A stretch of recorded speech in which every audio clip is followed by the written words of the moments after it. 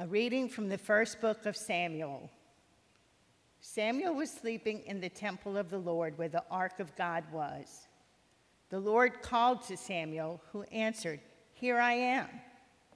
Samuel ran to Eli and said, "Here I am, you called me." "I did not call you," Eli said. "Go back to sleep." So he went back to sleep. Again, the Lord called Samuel, who rose and went to Eli. "Here I am," he said. "You called me." But Eli answered, "I did not call you, my son. Go back to sleep." At that time, Samuel was not familiar with the Lord, because the Lord had not revealed anything to him as yet. The Lord called Samuel again for the third time. Getting up and going to Eli, he said, "Here I am, you called me." Then Eli understood that the Lord was calling the youth. So he said to Samuel, "Go to sleep, and if you are called, reply. Speak, Lord, for your servant is listening."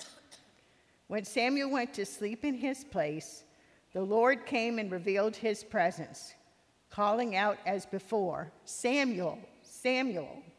Samuel answered, "Speak, for your servant is listening." Samuel grew up, and the Lord was with him, not permitting any word of his to be without effect. The word of the Lord. Thanks be to God.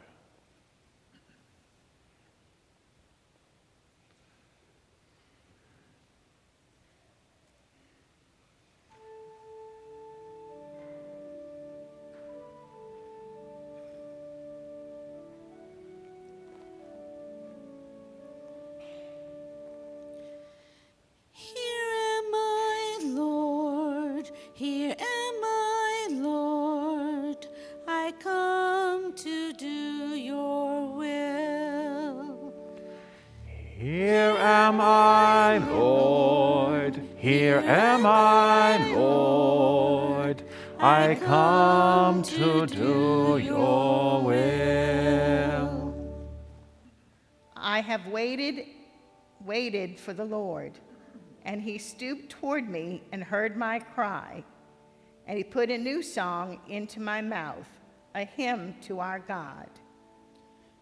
Here am I, Lord, here am I, Lord, I come to do your will. Sacrifice or offering you wished not, but ears open to obedience you gave me. Holocaust or sin offerings you sought not. Then said I, "Behold, I come." Here am I, Lord, here am I, Lord, I come to do your will. In the written scroll it is prescribed for me. To do your will, O my God, is my delight, and your law is within my heart. Here am I, Lord, here am I, Lord, I come to do your will. I announced your justice in the vast assembly. I did not restrain my lips, as you, O Lord, know. Here am I, Lord, here am I, Lord, I come to do your will. A reading from the first letter of St. Paul to the Corinthians. Brothers and sisters, the body is not for immorality, but for the Lord, and the Lord is for the body. God raised the Lord and will also raise us by his power. Do you not know that your bodies are members of Christ? But whoever is joined to the Lord becomes one spirit within him. Avoid immorality. Every other sin a person commits is outside the body, but the immoral person sins against his own body. Do you not know that your body is a temple of the Holy Spirit within you, whom you have from God, and that you are not your own? For you have been purchased at a price. Therefore, glorify God in your body. The word of the Lord.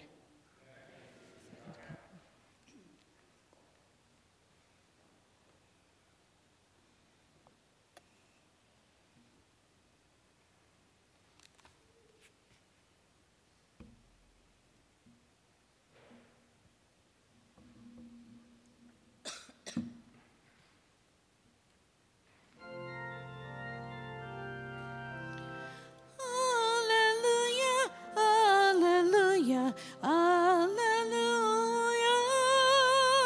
alleluia, alleluia, alleluia. Alleluia, alleluia, alleluia.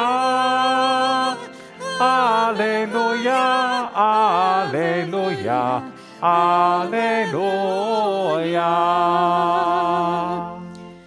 We have found the Messiah, Jesus Christ, who brings us truth and grace. Alleluia, alleluia, alleluia. Alleluia, alleluia, alleluia.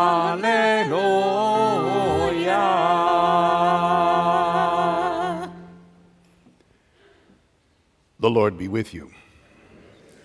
A reading from the Holy Gospel according to John. Glory to you, O Lord. John was standing with two of his disciples, and as he watched Jesus walk by, he said, "Behold the Lamb of God." The two disciples heard what he said and followed Jesus. Jesus turned and saw them following him and said to them, "What are you looking for?" They said to him, "Rabbi," which translated means teacher, "where are you staying?"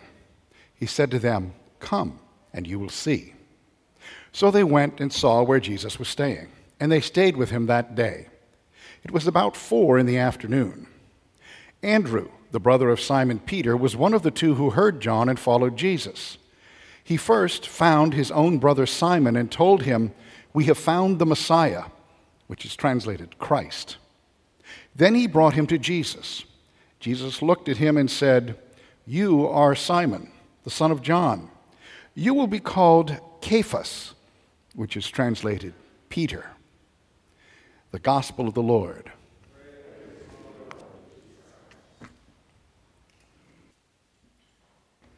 The very first baptism that I performed here, once we had renovated and moved the baptistry over there, was for a 6-year-old boy who just couldn't wait to get baptized. And just as we started the ceremony, he asked me, "Deacon Ed, why do they call it baptism?" I said, "Good question, fair question. It means take a bath." And he's like, "Why did they have to call it that?" Okay. You got to understand, this is a 6-year-old theologian. The definition of theology is faith-seeking understanding. Well, here was this kid who had faith, wanted to be baptized, but he wanted to understand what was going on. I said, that is a really, really good question.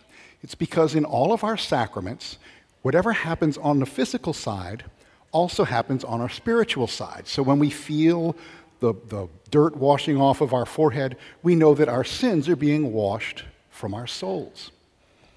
It's a great theological question, even coming from a 6-year-old. It goes to the very heart of our understanding of what it means to be a human being. What are we? What kind of creatures did God make us to be? So let me ask you a question. Do you think human beings are a body that has a soul? Or do you think human beings are a soul that is trapped in a body? Think about it a minute. Are we a soul trapped in a body, or are we a body that has a soul? Don't have to answer out loud. It's okay. It's a trick question. We're neither. What we are is something completely different. We are a unique combination of body and soul together, unique in all of God's creatures. The angels are pure spirit. The animals, the trees, the rocks, the plants, the other physical things are all pure body. But we believe as people of faith that we were created in this body-soul unity by God, given the task of learning to know, love, and serve Him, and given the further task by our Lord Jesus Christ of going out and making disciples of other people so that they may come to know, love, and serve Him. Now, this question of body and soul was something that just permeates St. Paul's letter to the Corinthians. Corinth was a port city in Greece, okay? And being a port city, it had kind of a reputation like, New Orleans or Singapore or any of these other port cities. It's a pretty wild town, right? But in this Corinthian area, the people had latched onto a misunderstanding, a false understanding of the Christian message. It was a heresy that is called dualism. Now, dualism has taken on many forms over the centuries, but at its core, dualism says that the soul, or the spiritual side of our life, is holy, and the body, or the physical side of our life, is either bad or of no value whatsoever. So you can do whatever you want with it. You can be very harsh and treat it, with extreme ascetic practices, or you can let it indulge in whatever pleasures you want. But again, this is false. This is a heresy. But the Corinthians had drifted into the idea that they could do whatever they wanted with their bodies because their souls were saved. And Paul needed to correct the Corinthians with this letter. In fact, he goes for quite some time specifically about various forms of sexual immorality, many of which were connected to these pagan fertility cult prostitution practices that were quite popular, as you might understand, in Corinth at the time. So Paul corrects the Corinthians. He says, no. You have to understand, our bodies were made for Christ, for service to Him and to His church. He says further, these same bodies will one day be glorified like Christ's body at the resurrection, when our soul will be reunited with our body. This is part of the pain, the lingering from original sin, the death, the separation of our soul from our body. So when we die, we are not what God intended us to be. But we will be, again, when we're reunited at the resurrection. So Paul tells them that their bodies are important. They are intended for service to Christ and His church, and they must be respected. This is where the church gets its teaching on respecting the human body, even after death, okay? We have to respect the human body. We have to properly bury it. Even cremated remains are supposed to be buried, or put in a vault or a columbarium, not stored on the back shelf, not fired out of a cannon over a battlefield because the guy was a soldier, not secretly hidden in a bag and distributed through the Haunted Mansion at Disney World. Happens. They actually have a crew that watches on night vision cameras to make sure this doesn't happen. Respect the body, because the body was made for service to Christ and His church. Now, the specifics of how each one of us is called to serve depends on how God calls us as individuals. We see examples of this in both our first reading and in our gospel reading. The call can be varied. The call can be misunderstood. Samuel didn't realize he was being called. God had to call him 3 times before he finally realized, that's the Lord calling me. That's what that is. Then we have in the gospel reading, they recognized the call rather quickly, but they weren't sure what it was. And so Jesus tells them, well, come and see. In other words, acknowledge that you're called, but try to discern prayerfully what the call is for you. Now, each of us is called differently from everybody else, and our calls are as different as our bodies are from each other. And the differences in our bodies remind us of the differences in the gifts, the charisms that God gives each one of us for the building up of the church.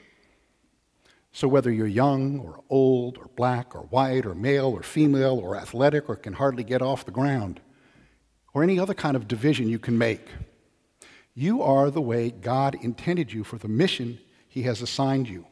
Whether or not you know what that mission is in this life, you may not. You may have to wait till the next life. But we are all called as we are, right in this moment, to serve with the entirety of our being, body and soul united together. So the implications of this are quite strong. First of all, keep in mind, you are made as God meant you to be. And if you think that you're really something else trapped inside of this body, then either you are mistaken or God is mistaken. Or even worse, God's lying.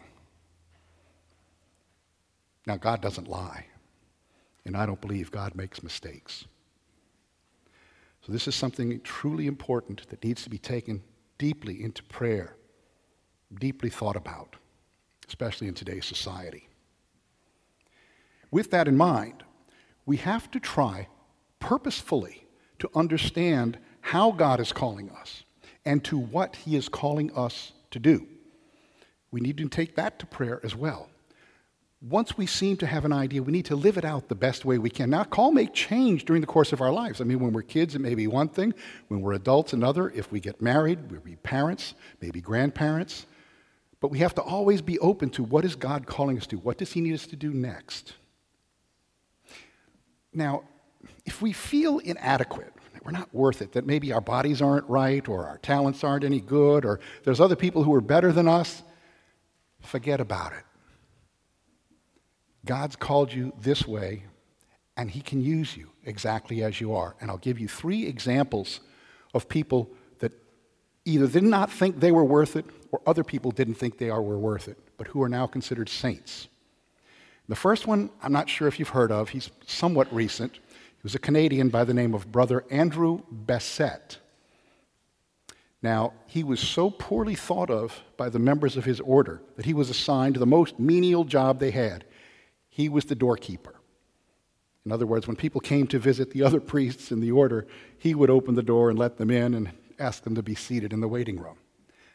But the thing is, every time he opened the door and let someone in, he treated as if he was letting Christ himself walk through that door. And people noticed. And he would listen to them, and he would pray for them. And eventually people came to the monastery just to talk to the doorman because his holiness in how he did such a small thing for God. Speaking of small things, here's one you may have heard of, Thérèse of Lisieux, sometimes called the Little Flower. She became a nun at a very young age and shortly thereafter became deathly ill. She ultimately died very young, 24, 25, somewhere around that. At first, the other nuns thought she was faking it, thought she was, trying to be lazy and get out of doing work around the convent. But it became obvious that she wasn't going to be able to do much. And she was very disappointed in that because she had high hopes for doing great things for God. But once she realized that she was small, that she was insignificant, she could still do small things for God.